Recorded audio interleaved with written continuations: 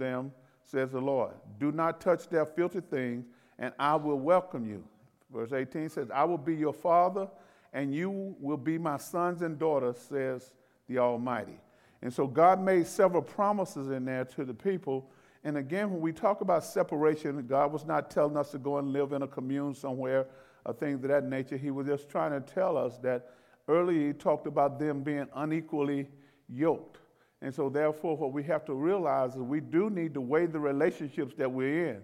And if you're in a relationship where that relationship may not be a relationship with in an enterprise where that everybody's godly people, so therefore you got to make sure if you have to deal with them, that you deal with from the standpoint of having upper hand, meaning that they can't put you in a position where you fall away from what you believe in just because you want to maintain that relationship with them.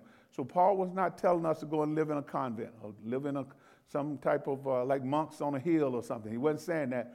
But God is really telling us we got to be aware of practices that don't line up with what the Word of God says. Amen? So now look at, then he started in chapter 7. He says, because we have these promises, the things I just read from the previous chapters, dear friends, let us cleanse ourselves from everything that can defile our body or spirit, and let us work toward complete holiness because we fear God. Man, that's a powerful verse there. He got some words in there that kind of, make it look like this ain't easy to do. Because he says now, we have promises, and because of these promises, let us cleanse ourselves from everything that can defile not just your body, Major, but your spirit. There's some things we can do to our body that defile it, but there are some things that we can do that defile our spirit. That's why you just can't take in everything. Every type of entertainment is not for you, especially if your spirit is weak. Things that can get into you that, and sometimes we take that lightly and don't realize the influence that things have on our spirit. So he says that we got to cleanse ourselves from everything that can defile your body or spirit. And then he says, let us work. Somebody say work. You're not going to get to holiness without work.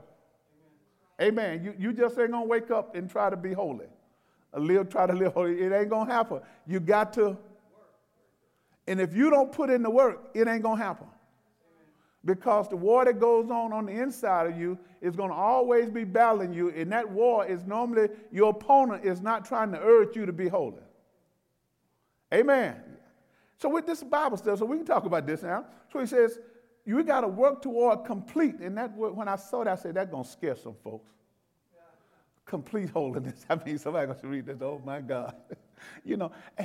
Pastor Bolden is not foolish enough to think that any of us have arrived at that complete holiness. But you got to work. Amen. I mean, you can't work at being complete ungodly. So you got to work at it. We serve a holy God. So therefore, he expects us to work toward. And if many believe, and I do too, you're never going to achieve perfect holiness in this life, in this body.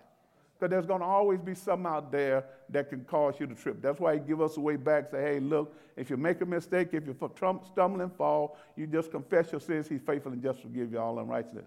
It's a constant battle. However, we shouldn't be tripping over the same things.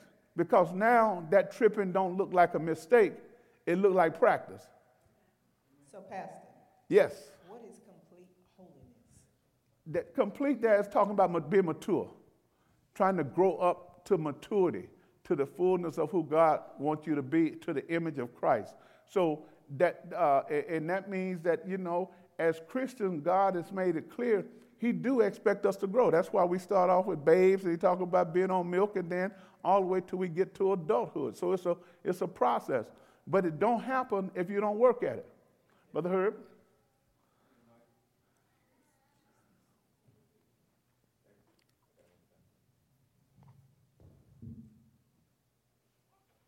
Now, what is the difference between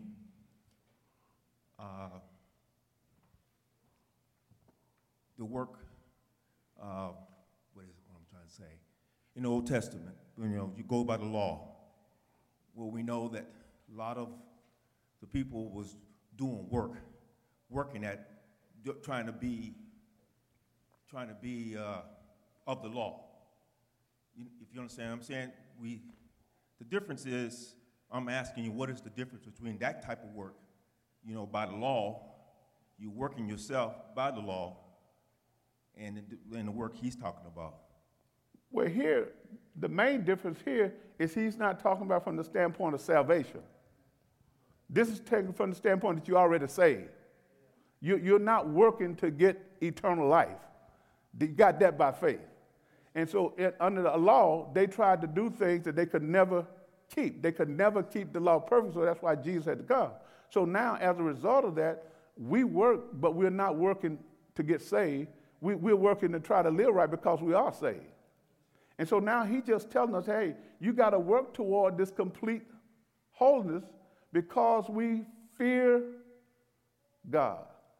Now, fear just talks about us having a reverence and respect for God.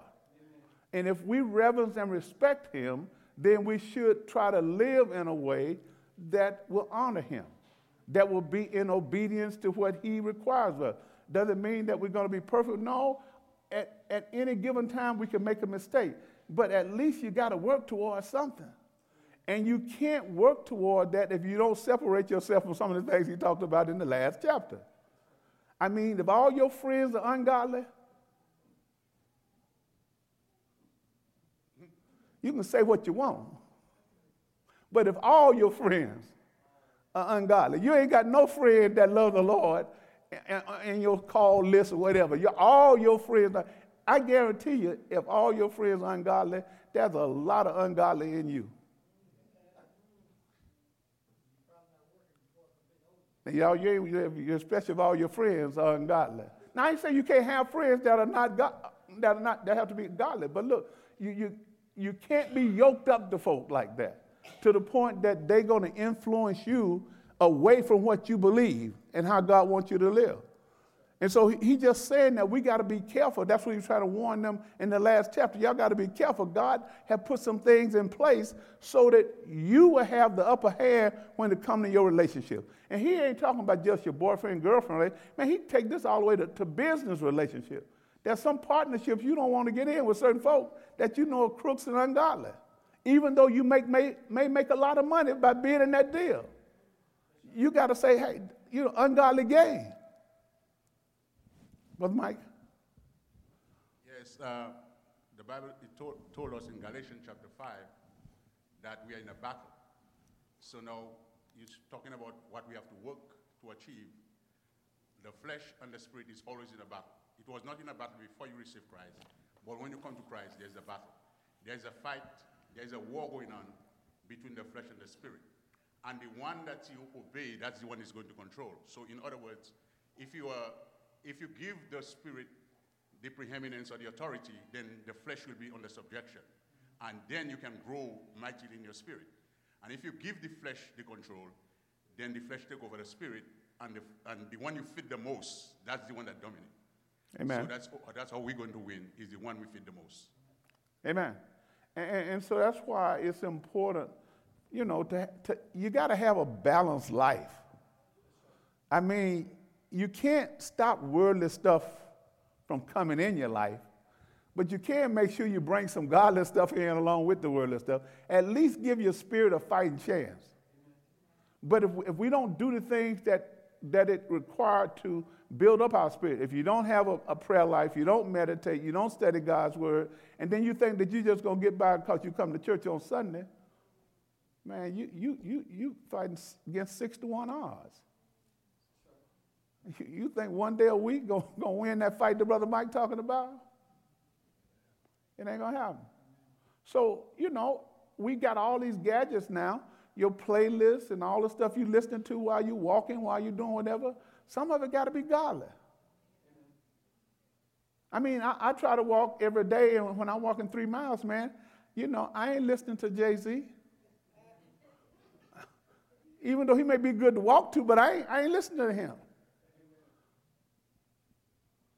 I'm listening to somebody that's talking about something that's going to feed my spirit. So I'm not telling you what to listen to, but I'm just telling you, you just can't listen to all worldly stuff and think it ain't getting in you. Amen.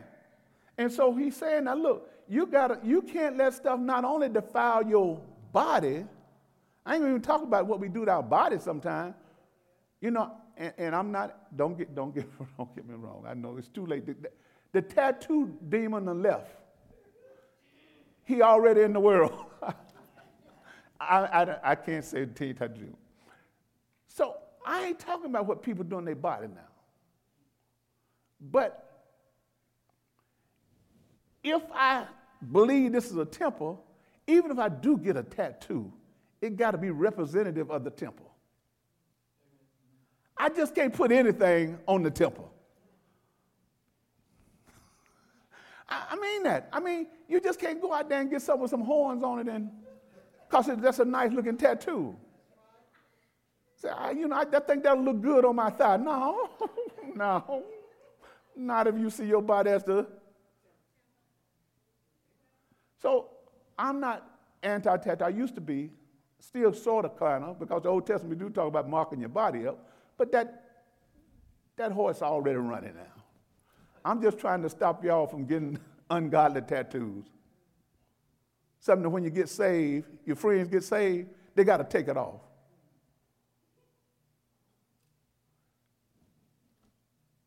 Let me move on. Because he did say your body, right? And your spirit. People can identify more with your body than they can with your. Amen. And the reason he had to say that, because again, when you go back and read the culture and how the Corinthians were, they were doing a lot of things that went against the things that Paul was teaching.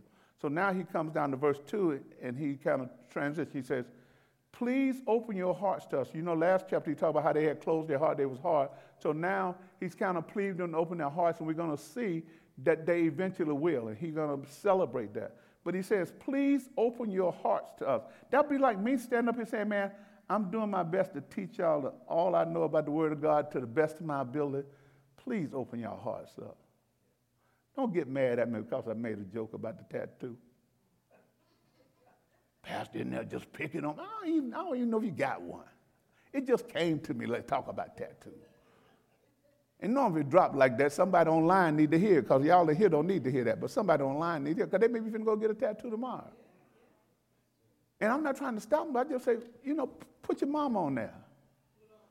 Yeah, put your mom on your arm. Put somebody that brought you into the world. Amen. If you're going to get one. I'm not advocating get one, but if you're going to get one. So he says to them, like Pastor Bolden, please open your heart. Don't close your heart when the Word of God starts to come forth. When the Word of God is being presented, he was telling them, please open your hearts. He says, look, we have not done wrong to anyone. We came and taught you what the Word of God said, taught you God's words, taught the good news, and we didn't wrong no one. We didn't take advantage of anyone. And the reason you have to go here is because if you've been following us, they were accusing Paul of being a false teacher, accusing him of taking advantage of the people, manipulating the people and all that. So he's trying to bring that to their memory. Say, look, we have not done wrong to anyone, nor have we led anyone astray. And see, that's the number one thing I always try to do, man.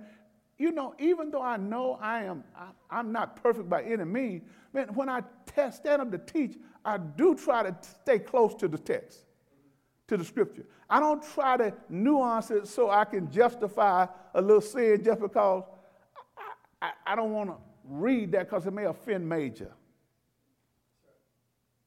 Because I don't want to lead nobody astray. The Bible is very clear on some things. And the things that the Bible is clear on, we neither have to accept that or not. But you can't want me not to accept what I consider to be true. So he says, now look, we have not done wrong to anyone, nor led anyone astray. And I can tell you right now, I just go out online and just look at some services that people going to. There's a lot of folks who don't study the Bible are being led astray today. Because you can go to some churches, they don't open the word up not one time. It's all about the performance, and you never get a good scripture. You get a good message that make you feel good, but you ain't getting nothing that's going to feed your spirit. So you can win that spiritual battle, win that spiritual warfare. And I ain't knocking nobody how they do it, but every now and then, if the Bible is the source, you got to use the Bible. And if Jesus is the star, somewhere during the course of the month, you got to talk about Jesus. You just can't go to church and never hear Jesus. If I was in the Muslim faith, I guarantee you we wouldn't go without calling Allah. We're going to pray to him 7 times a day. And so why is it when we come to our faith, we minimize Jesus? So he said, we didn't do you wrong, nor did we lead you astray, nor did we take advantage. And if you have to say all that, that means even before you got to the time that we're living in now, people have been going to religious gatherings. I won't call them churches all the time because churches was a kind of late comer. Religious gatherings and getting taken advantage of. If you don't know, you can get taken advantage of. And I remember when the taking advantage of movement was popular. And we went to them. We went to those movements. I've been a part of them, man, where you're there, you're caught up in the moment, but you don't know till you leave, you just been had. You done laid something down at somebody's feet that you didn't intend to lay. But because I set the atmosphere and could talk Major out his seat, and everybody who around Major like Major, if I keep talking, Major followers are going to follow him too. Now, I ain't knocking that, but what I'm trying to say, if that was from God, it will be still done today.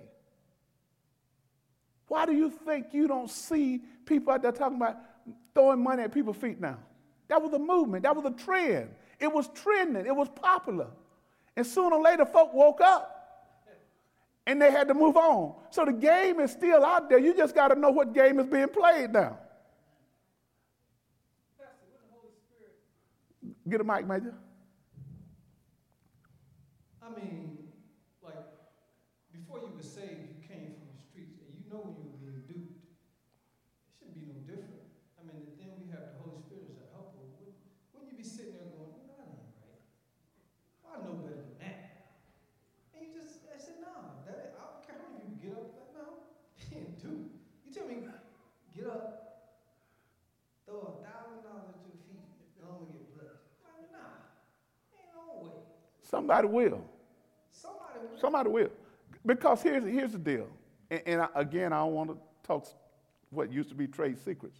See, if I got you and Fred and Jimmy together, say, look, here's the deal. When I get up and make the appeal, I need for all 3 of y'all to get up. And I need for y'all to come lay the $1,000 up here. Make it, be spiritual. Dance with it a little bit. Lay it down, believe it. Now, I'm going to give yours back when it's over. You get yours back. I just need you to start the movement. And once you start the movement, I'll get the rest of them out there see. Because I'm going to start at 1,000, but I'm going to work it down to 10. So everybody's going to feel like they just got to get up there. Don't sit here and try to play me. Some of y'all done went up there at these conferences and throw money down to folks. But I know what you're talking about because I've seen where you say, pick which one, them cup things, pick which. On the street, the hustle. The hustle on the street. And it's just like you said, so what they'll do is they'll have somebody go up there and try, and then they'll win. And then everybody else that tried lose because it's a trick. But Pastor, even though, those 3 people went up there, the Holy Spirit living inside of you, shouldn't there be some conviction that take place that say, hey, this is not the right way to go?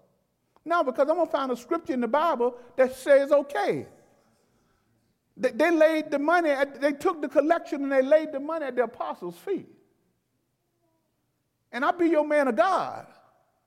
So now, if you want to be blessed, you come later at my feet. And some Christians, oh, that's in the Bible. Pastor. Yes. I think sometimes what In my own personal opinion, sometimes the people who are the most susceptible are newly converted Christians, or people who are desperate and they're looking for an answer.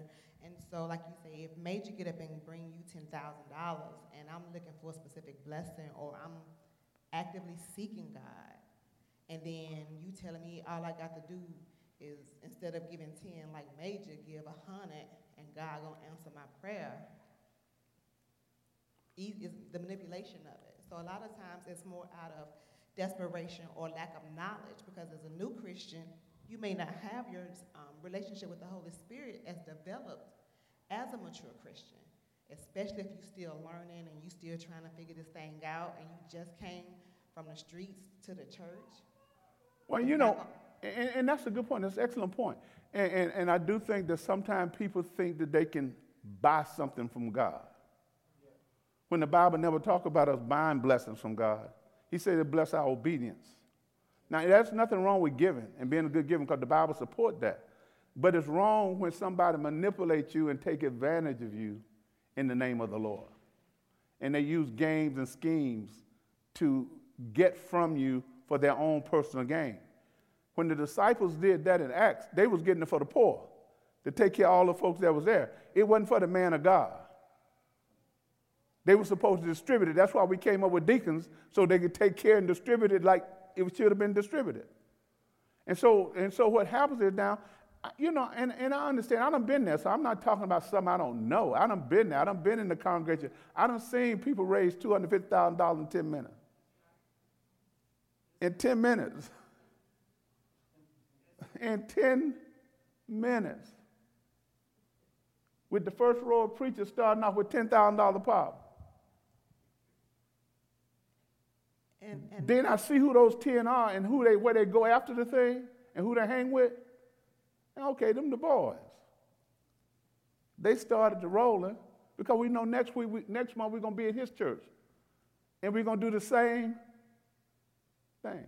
So I'm not knocking that, but you just need to be aware you can't buy something from God when you can obey him.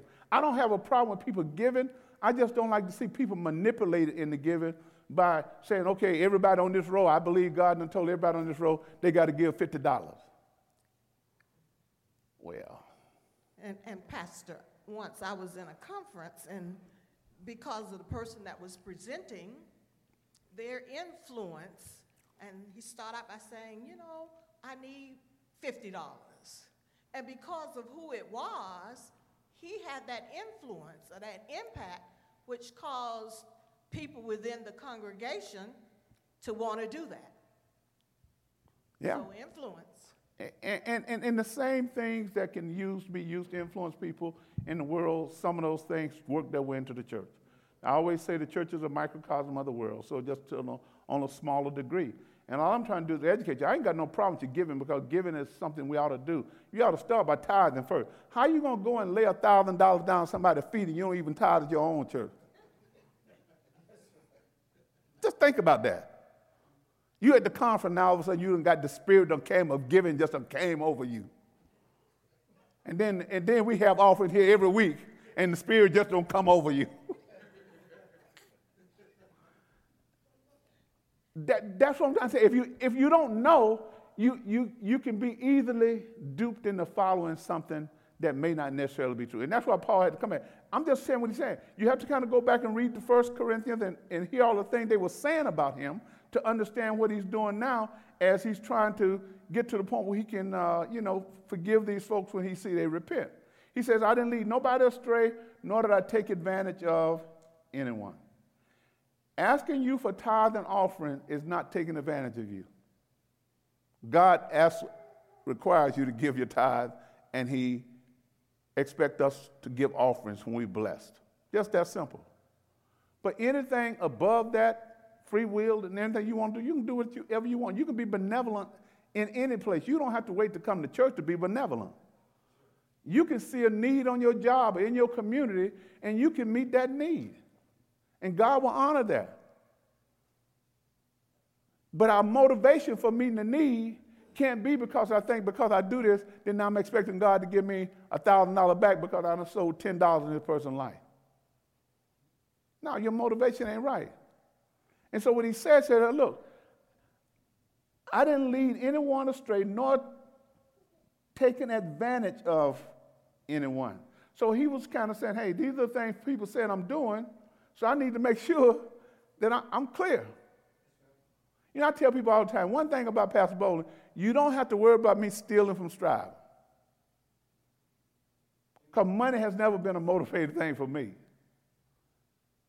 And I have access to every access of the books in this church. And if I really wanted to cook the books, I could. Because the people here trust me.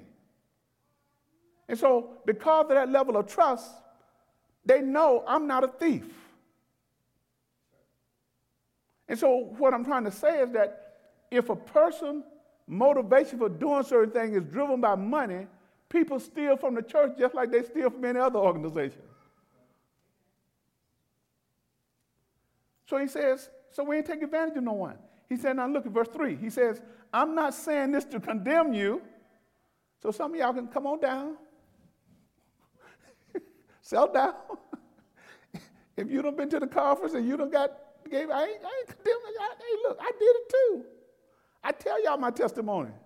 When we went out to Houston, and they told all the preachers to get in the $1,000 line. And when I saw all the rest of them get up there, I got up there too. Because I didn't want to be the only one sitting, because they had us all sitting in the same section. And if you're the last one sitting, everybody know you're the only one that get up.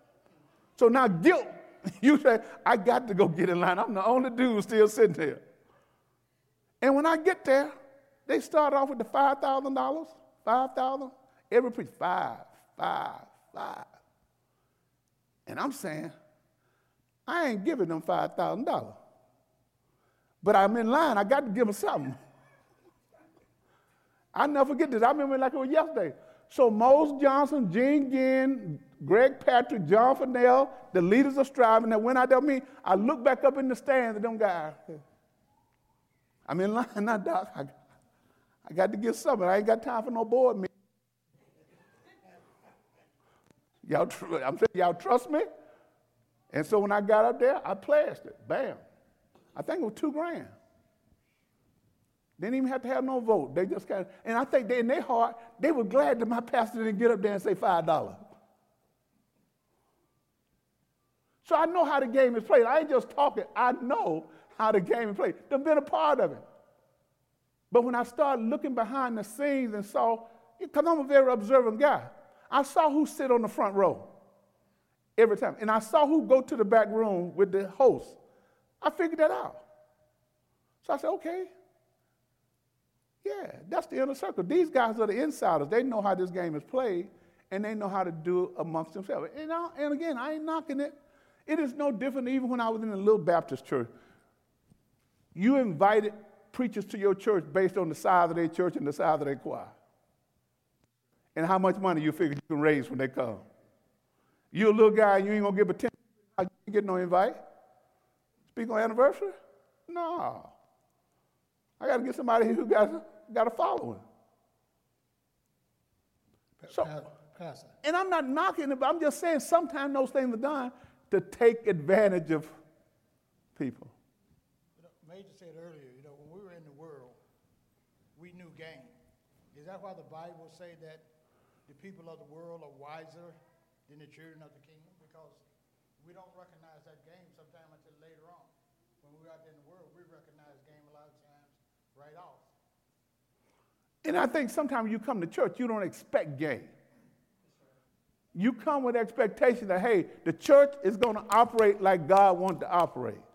Ain't nobody going to steal in the church. Ain't nobody going to do this. Everybody going to do things like God wants to do. And when people come in with that mindset, it's easy for them to become gullible. Okay? And again, y'all watch widely. I'm just sharing some stuff with you so when you see the game being played, you can say, Pastor told me about that one. I mean, early on, man, I used to keep my TV on, Christian TBN, 24/7. I slept with it on. And in the middle of the night, everybody come on there. Some freaks come on there that be selling everything. And you wake up out of the sleep saying, the man of God said now, if you hear this, you say, wow, that sounds like he's talking to me. So the next thing you know, you're writing a check, sowing a seed. Because you think you woke up just to hear that. And now you're thinking, okay, God gonna bless me because I did that. And I never got the 100-fold return. So what I'm trying to tell you is that be wise. I'm not trying to tell you who to listen to, but just listen and see, do they line up things with the word? They got to at least have the word as the foundation, as the reference point. Even if we go and pontificate on a lot of other things, you got to come back to something in the scriptures so that people have something to stand on. He said, now I'm not saying this to condemn you. I said before that you are in our hearts, and we live or die together with you. So he said, look, man, I really love this church. I really love you guys, in spite of how y'all treated me. Y'all in my heart. I'm not saying these things to put you down, to condemn you, or do anything like that, because you got to understand, sometimes you love folks, you just got to tell them like it is. Amen. I think sometimes because we love people, we do them a disservice when we don't tell them the truth sometimes. And the Bible gives us permission that we got to know how to tell the truth in love, but a lot of times we get afraid because a lot of times we do believe the movie. Most folk can't handle the truth. But if your friends say, speak to me truthfully, why would you lie? You don't think that majors say they don't really mean it? Well, you got to believe they want to hear the truth. And nowadays, I don't know, some of y'all young people help me out. Because when I was coming up, we didn't know we each had our own truth to tell. But every now and then I hear people that, I just got to get my truth out there. Okay, what that mean? My truth is, well, what is your truth? I mean, I want to, everybody got their truth now. So now, guess what? When you bring your truth into the body of Christ, you got to bounce your truth off the truth. Your truth may work out there in the streets, but it may not work in the kingdom. Oh, I know y'all get quiet right there.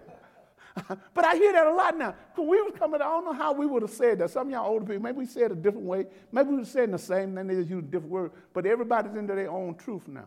So that means that truth is relative then to whoever you are, whatever you want to believe. That's your truth. Let me move on. I don't want to start no controversy right here, but let me say. He said, now, so I want to make sure that you understand that you're in our heart and we live or die together with you. He said, man, I'm closer. It's almost like he said we were ride or die church. I founded this church.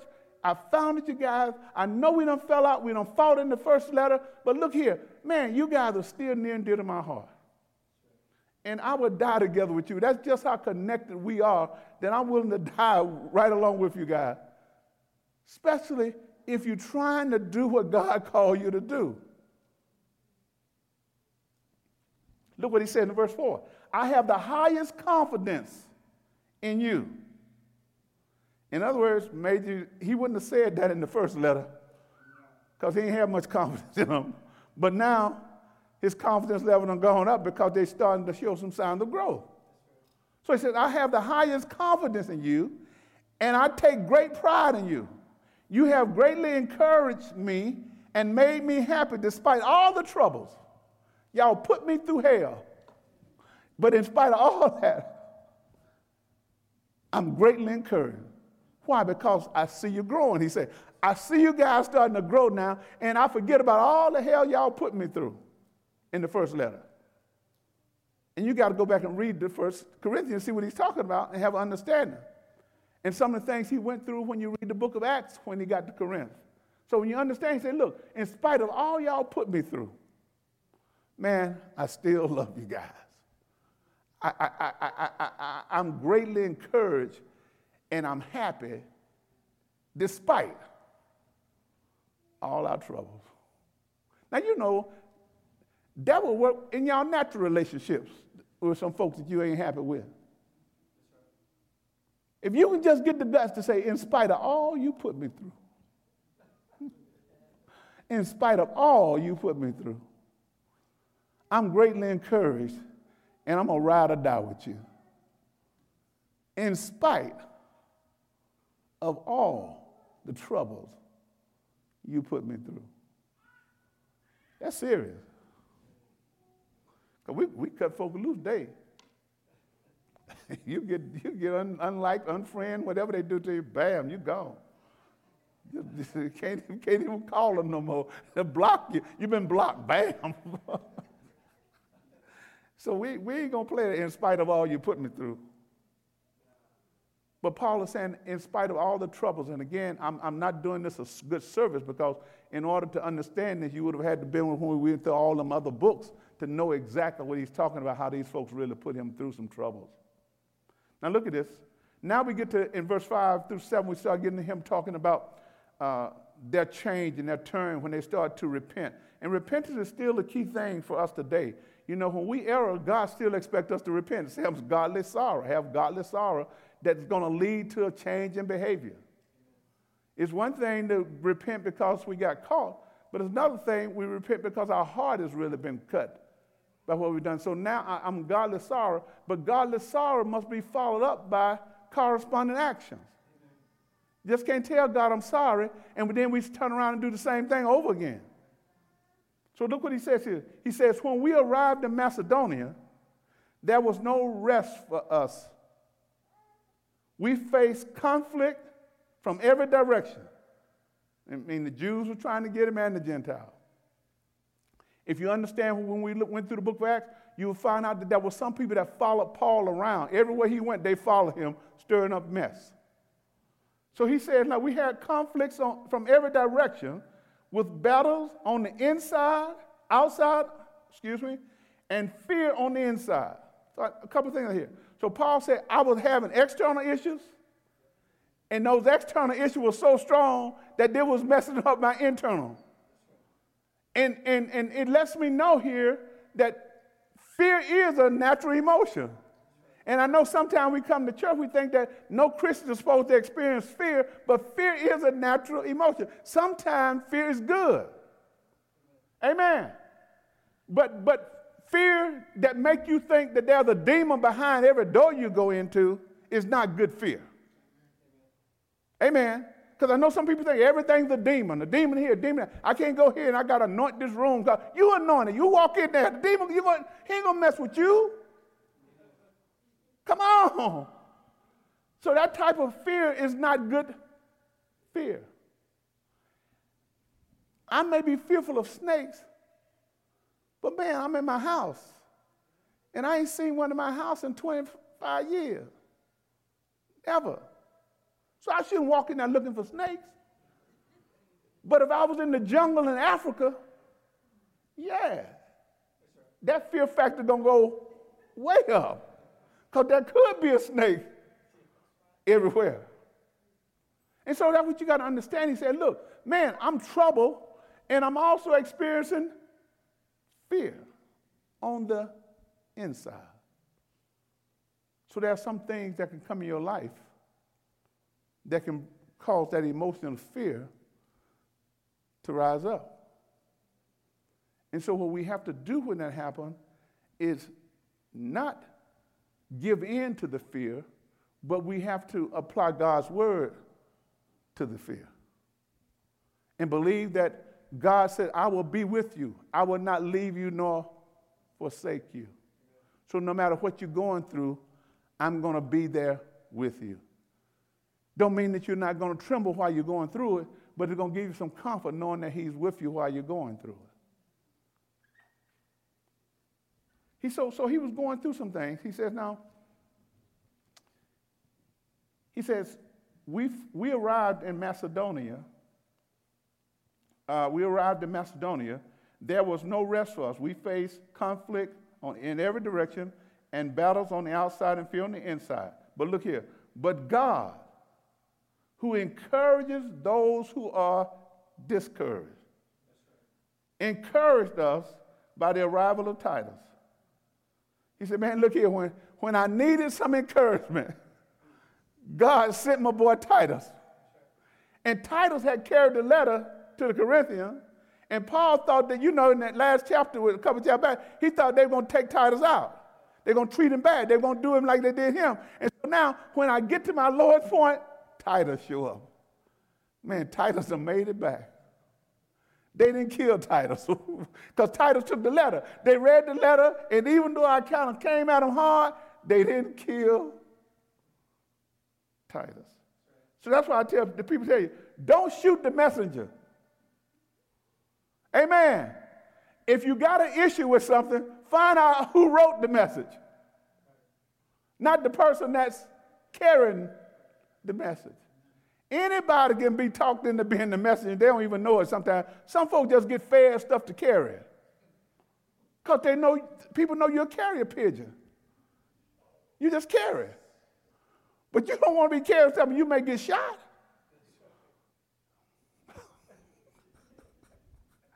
Y'all think I'm joking, don't you? Okay. So he's saying that God encouraged us by the arrival of Titus. Look at this. His presence was a joy, but so was the news he brought to encourage, that he brought of the encouragement he received from you. When he told us how much you long to see us. Wow. I'm the guy y'all didn't like, but now y'all longing to see me? And how sorry you are for what happened. How y'all treat me while I was there. Y'all treat me like a dog. I'm going to ram me out of town. And how loyal you are to me now. Oh, boy. Then he says, man, when he told me that, I was filled with joy. Even though y'all had put me through all that, when I found out that y'all had a change of heart toward me, he's saying, now I'm filled with joy. All that happened because a message came from Titus, and he brought it back, saying, man, those guys done had a change of heart.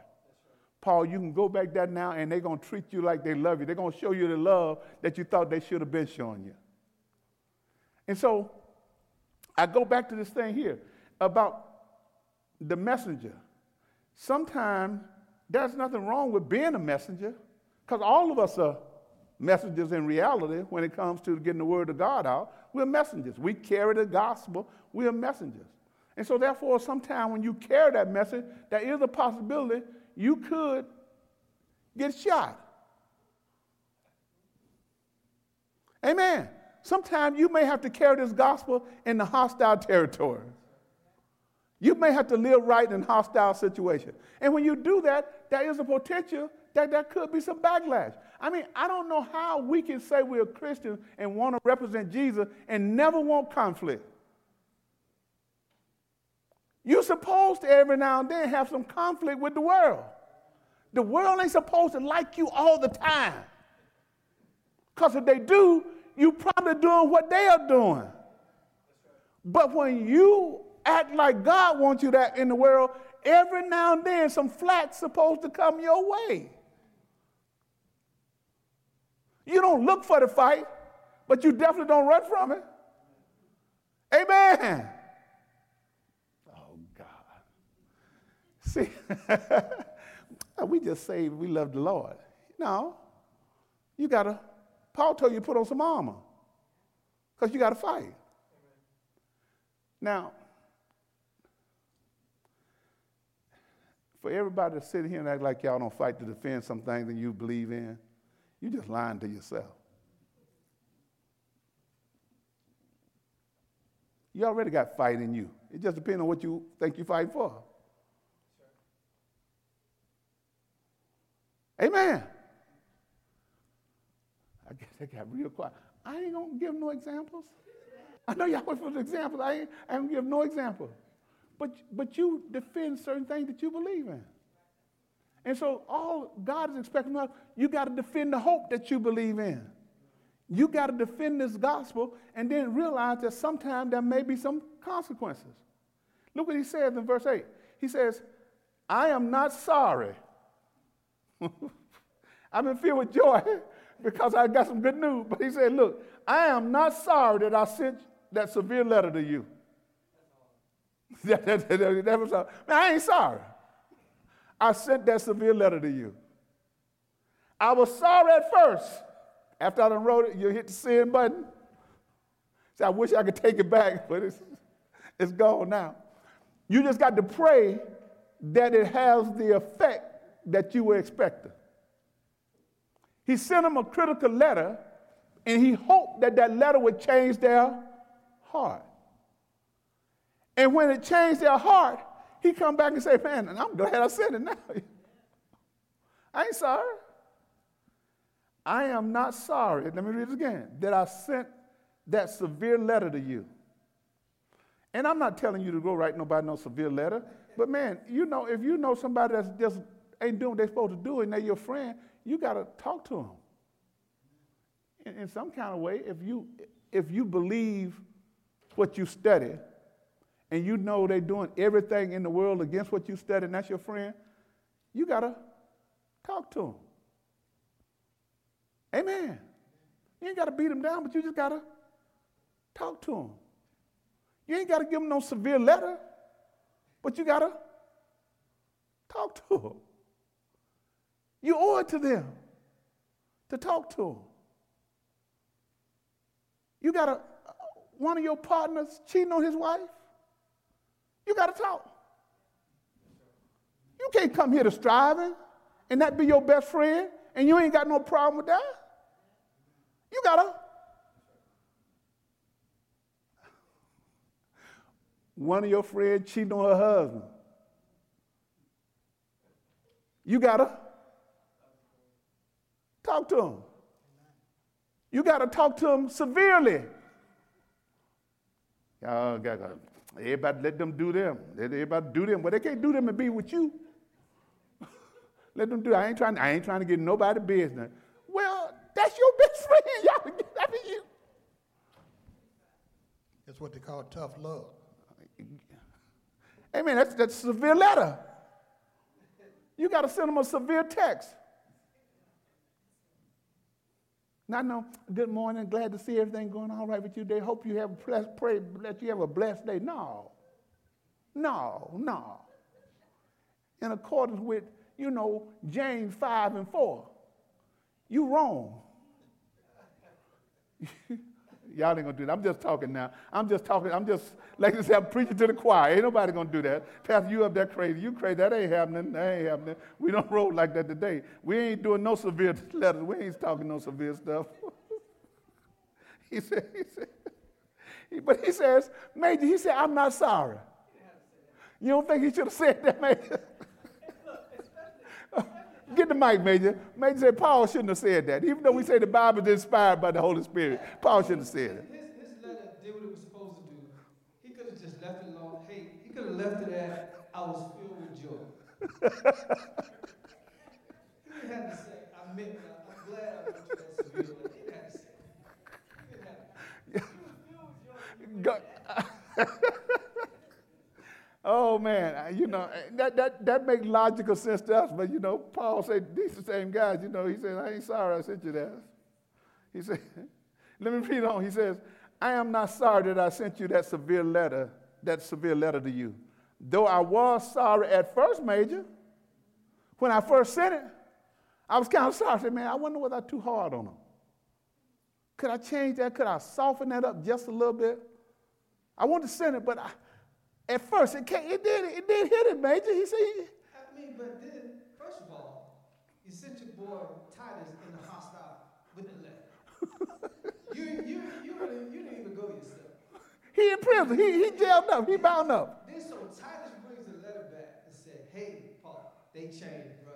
Good news, they changed. And now you going to say, I ain't sorry I sent the letter. Because the letter did what it's supposed to do. But you didn't have to say that. You had just told him, I love you. I'm filled with joy. And then you say, I'm glad I sent y'all sorry when I was in that. He could have done that. I think sometimes, in reality, I think all of us look back at some things and say, I probably could have left that out. But you said it now. You've been talking to your wife or your husband, whatever, and you say something, you say, man, I could have. I ain't had to say that. But now that I said it and it got the results I wanted, I ain't sorry I said it. I mean, it got results. I was trying to get some results, and it got results. But maybe you wouldn't say that. But Paul said, I don't know why he said major. We just believe that the Spirit inspired him to say that. He said, look, though I was sorry at first, for I know it was painful to you for a little while. Not forever, for a little while. Now I am glad I sent it. Not because it hurt you, Major, but because the pain caused you to repent and change your ways. Sometimes, in order to get folk to change, it takes a little bit of pain. Amen. A little bit of discomfort. And so he says the result was that even though it was a tough letter, it caused you to take a look at yourself, and then after you reflected, you decide, hey, maybe I do need to change. And maybe that friend would you talk to, it may be tough, and it may say, man, yes, I should. Man, my wife is the best thing that ever happened to me. Why am I out here cheating on her? Then you can come back to us and say, man, I ain't sorry I gave you some tough love, because in the end, you still with your wife. You done got rid of your side chicks. They call them side pieces now, I think. I'm just talking in the language that they use today. I get that because I know folks listen to that. And if the world is doing it, there's somebody in the church trying to get a. Oh, let me move on. Okay, I'm sorry. I repent for that one. I ain't sorry. Go ahead. I'm just joking with y'all now. I'm trying to keep. Go ahead, Brother Herb. Get me back on track, Brother Herb. Well, I kind of look at the same in the sense of when God dealt with his people, Israel. I mean, he was harsh. He spanked them. He said, I'm going to let you go and let the enemy whoop on you. And every now and then he comes back and say, hey, I had to do that. But now you changed your heart. You came back. So there's no more difference. I see the same thing, that God does the same thing to us. And as he did with his people in Israel. Did the same thing, very harsh. Amen. Sometimes you just studied what he did when they disobeyed him. You can see that God, he got their attention in various ways. And he used various instruments to get their attention. He says, now look, he says, it was the kind of sorrow God wants his people to have, so you were not harmed by us in any way. All it did was to remind you and to cause you to reflect, and you had godly sorrow. He's talking about repentance now that result in actions being changed. Your friend can tell you, I'm sorry, because you confronted him for cheating on his wife, but if he's still doing it, he ain't godly sorry. He's only godly sorry when he say, hey, man, it's gone. I'm through with it. I'm going to live out my vows from this point on. So that's what he's saying.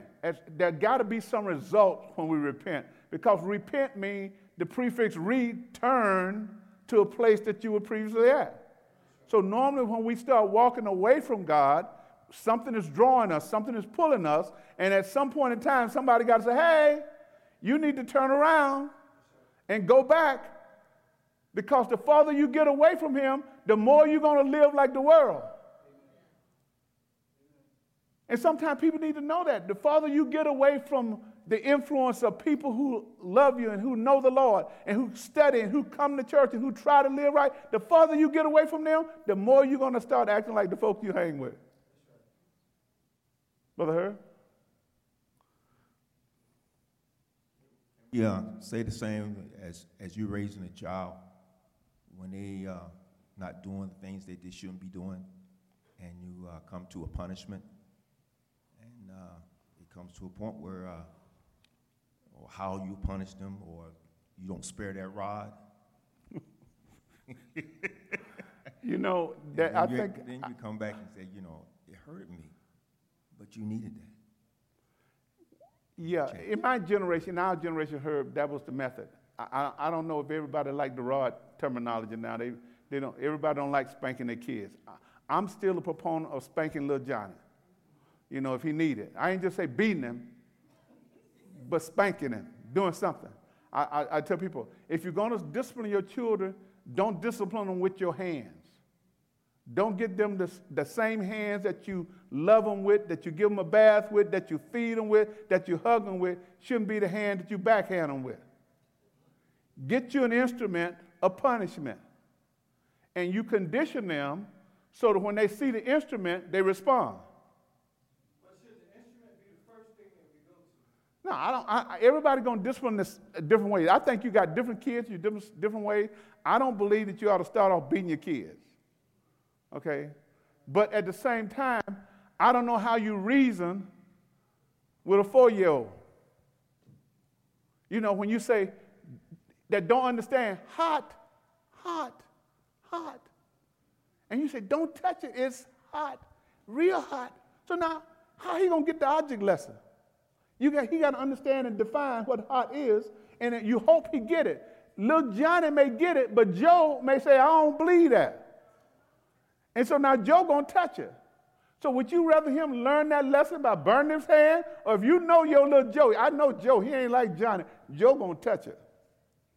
So I'm going to have to hit Joe's hand and let him know that you can't touch that, Joe, because I chance, Joe, you're going to touch it. And now all 5 fingers going to be burnt.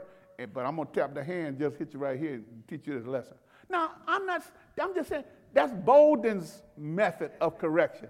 Now, if you want to reason with Joe and Johnny and say, well, Johnny, you're going to get some blisters and you're going to be real hot, I'm going to have to put some ice on it. If it worked for you and your children, you do what worked for you. Get a mic, Major. I'm not saying, I'm not a big... I'm not saying anything is spanking your child. I'm just saying, should that be the first thing? And use the example, okay, touching a hot stove. Well, the hot stove should teach them a lesson. Oh, God. So now, what about the plug, though, Major? Go from the stove to the plug. Okay, but the first thing that we should do, I don't think, my method is not going, didn't I tell a beater? I mean. No, I beat them. Not beat. Most kids go through that season where they want to stick their finger in certain things. I mean, plugs, touching the stove. It just happened with 2 or 3-year-olds. When they get that age, they get inquisitive and they start doing that. How you train them, you just got to train them. Whatever training means to you that's going to keep your child from getting electrocuted, you need to do that. I'd rather hit him on that hand and have a little whelp right there than to be burying him at 3 years old. Because I was afraid to train him, and I tried to reason with him because he didn't understand electrical current, and now he done got fried. I mean, but just because we beat them, that still don't mean that they're not going to go do it again. And probably most times they are going to go do it again. How many times you ever beat your child? I ain't say make you eat the word beat them. Not beat them, I'm sorry, not beat them. Well, let me. I'm just saying. Well, let me. Is spanking the proven method that if I spank my child, they're not going to do it. Major, they got psychologists out there now that will disagree, agree one way or the other. But let me tell you, living proof, all I can say, it worked for my 3. Because they got it. And they came out all right. They ain't walking around talking about they mentally PTSD and all that. Because when they needed it, I put it on them. And they were girls. But is that? But I'm not saying that was right. I'm just saying it worked for them. Okay. And none of them have ever come back to me and say, Dad, I remember that whooping you gave me.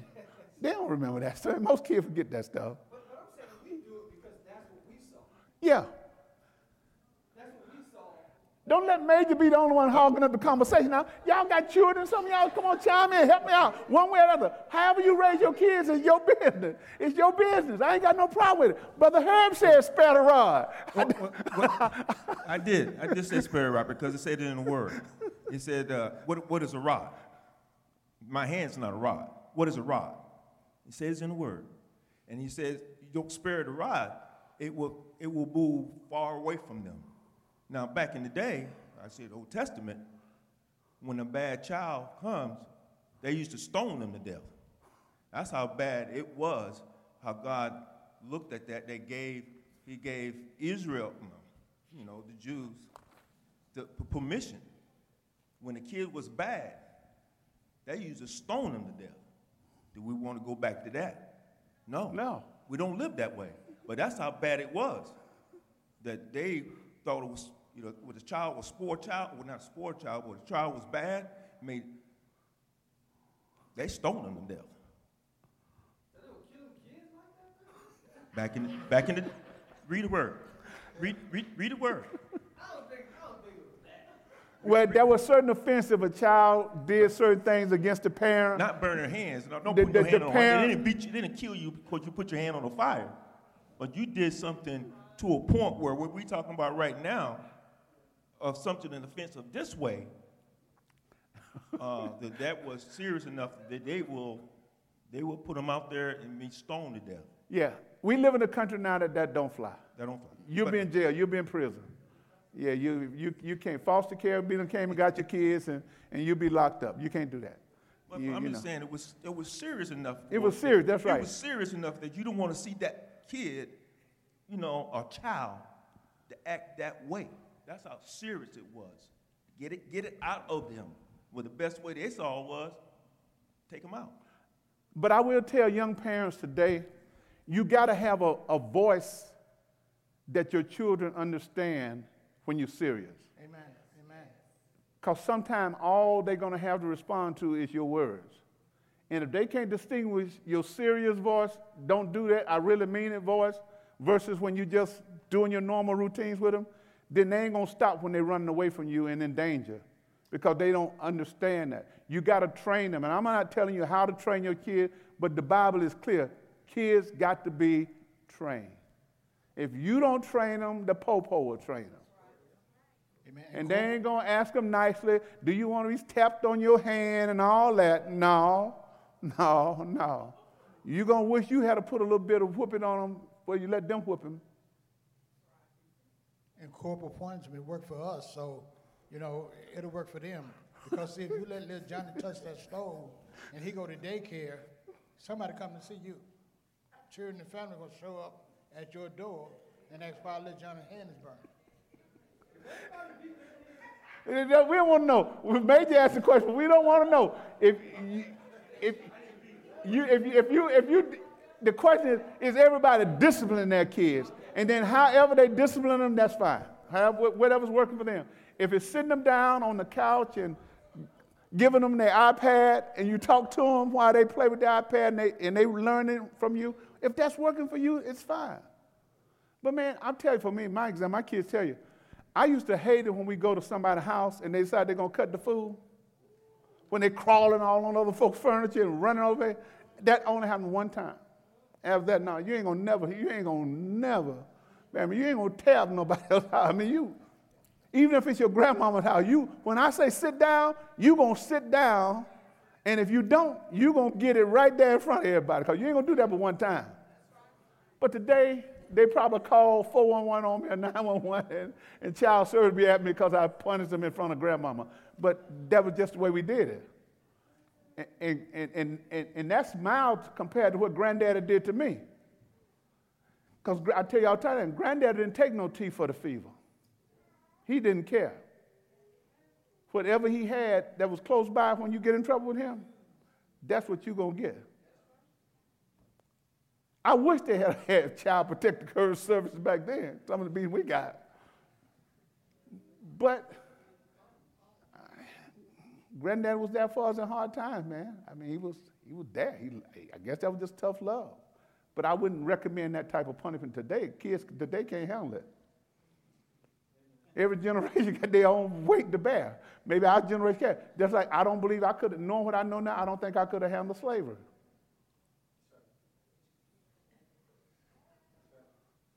Okay, let me move on. Let me read on. He said, now look, let me go back to verse 10 and read on because I got to finish. He says, for the kind of sorrow God wants us to experience leads us away from sin and results in salvation, a change in behavior. There's no regret for that kind of sorrow. But worldly sorrow, which lack repentance, result in spiritual death. In other words, if we don't change our ways, something's going to die on the inside of us spiritually. Physical death is coming to all of us one day. But he's saying, man, when we don't truly repent, you're going to start dying spiritually. The word ain't going to mean nothing to you no more. Your senses are going to become dull. You ain't going to want to hear scripture. You ain't going to want to do the things you've been doing. You're going to stop praying, stop coming to church, stop going to Bible study, stop doing all those things you do because your spirit is starting to die. And now it's happening to a lot of people who used to be faithful, but certain things that came in their life and their spirit is starting to die. Look at this. Just see what this godly sorrow produced in you. He says, look, man, that godly sorrow caused you to be earnest. You know, you got sincere about what you believe. And then he says, such earnest, such concern. You started being concerned about the things you do. You had a concern to clear yourself. Such indignation. You know, every now and then you got to get some righteous indignation against you. You got to get mad at you. You got to get angry at you. Amen. When you mess up, you got to get angry at. You got to correct you.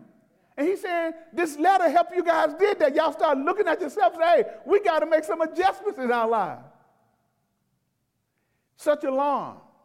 You became aware of stuff now. You know that you just can't go hang out with the pagans and do what they do. You're aware now that hanging with them too much is going to influence you. You become aware. You're aware of your surroundings now. You're alarmed so that you know that, hey, I can go anywhere, but I ain't going to go in there with blinders on and not know what's going on around me and the influences that are there. He says, such longing to see me. In other words, now they got a strong desire to see him. Such zeal and such a readiness to punish wrong. Man, and today, just like with children, the church, we don't do that no more. You don't punish them. Most churches don't punish. We don't do no wrong. Ain't no wrong in the church. Everybody don't know. But the Bible says, you know, every now and then, when we do something wrong, you got to correct her. Punish don't mean you're going to beat nobody down. It just means you just got to correct her. But because of the toughness of that, it is not easy to do. It's not. But this church got a conviction, and they started correcting themselves. He said, now, you showed that you have done everything necessary to make things right. Then it goes on and says, my purpose then was not to write about what you did wrong or who was wrong. We already know one of the issues they had from the first letter, he didn't bring it back up to him and throw it in their face. You know, he got on them because they wasn't doing nothing about the guy who was sleeping with his father's wife. He could have brought that back up right here. But he said, my purpose then was not to write about what you did wrong or who was wrong. I know the dude's name. I could have said, you know, I'm glad y'all got John straight. I wrote you so that in the sight of God, you could see for yourselves how loyal you are to us. Then he said this, we have been greatly encouraged by this. In addition to our own encouragement, we were especially delighted to see how happy Titus was about the way you all welcomed him and set his mind at ease. Titus, I gave Titus the letter. I gave Major the letter to take the striving. And, man, I'm praying all the while. And Major said, when he got there, man, I'm glad them folks in striving didn't kill me, man. I'm delighted that they didn't kill Major because he was just a messenger. He didn't write the letter. He was just delivering the letter. And Paul said, man, I put him in harm's way. And I'm glad. And I'm encouraged because y'all didn't beat him down. Then you're going to say, I'm glad I sent you that letter. It would have been a different letter, Major, if they had killed Titus. It was, oh man, maybe I shouldn't have gave him that tough letter, but the Spirit gave him to write it, and it worked out to the good. He says, verse 14 through 16, and I'm done. He says, I had told him how proud I was of you, and that you didn't disappoint me, and you didn't disappoint me. I have always told you the truth. And now my boasting to Titus has also proved true. Now he cares for you more than ever when he remembers the way all of you obeyed him and welcomed him with such reverence of fear and deep respect. Then he closed by saying, I am very happy now because I have complete confidence in you. And in order to appreciate that last couple verses there, you really have to go back and read 1 Corinthians and read up until that point to see what he was really talking about. He said, man, for him to be able to make that last statement that I got confidence in you again, they had to get some things right in their life. Because you know, it's almost like saying, if you know somebody that did some things wrong, and then all of a sudden now you get to the point where you say, man, almost like I trust you again. Kind of like if you're married and you've been cheating, and then your husband, your wife finally get to the point they don't see enough repentance in you and change in you to know that you changed, and then now they can say, well, you know, I got confidence in you again. And I tell people in marriage all the time, the person who has been hurt, the one who has been treated in a disloyal way, they have to set the terms for trust. If you're the guilty party, you can't go in with no demands. Say, well, I'm going to do this and you're going to do no. No. You don't set the terms for me to trust you again. So here's rule number one. Every night, I get your phone, pull the records. Every month, I'm going to look at the bill and see every number that you don't call. You ain't getting my bill. Wait. I set the grounds for trust.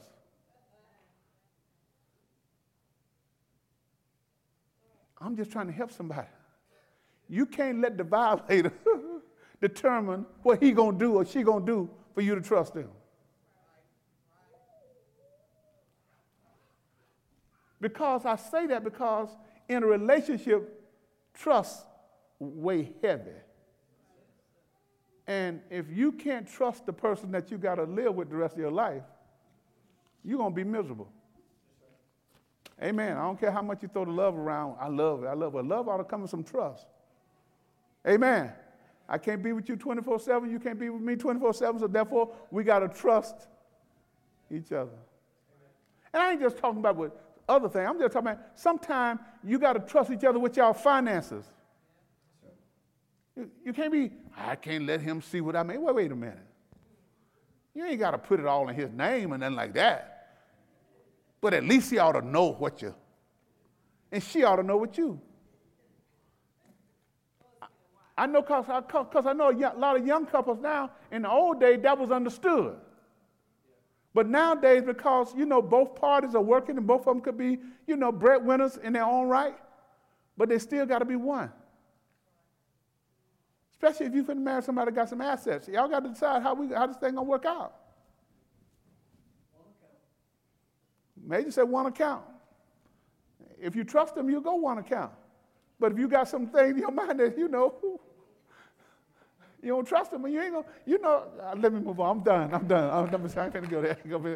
You know, even in the world, man, you didn't trust everybody with your money. I mean, you didn't trust everybody with your money, man. I trust you with a lot of things, but I ain't gonna trust you with my money.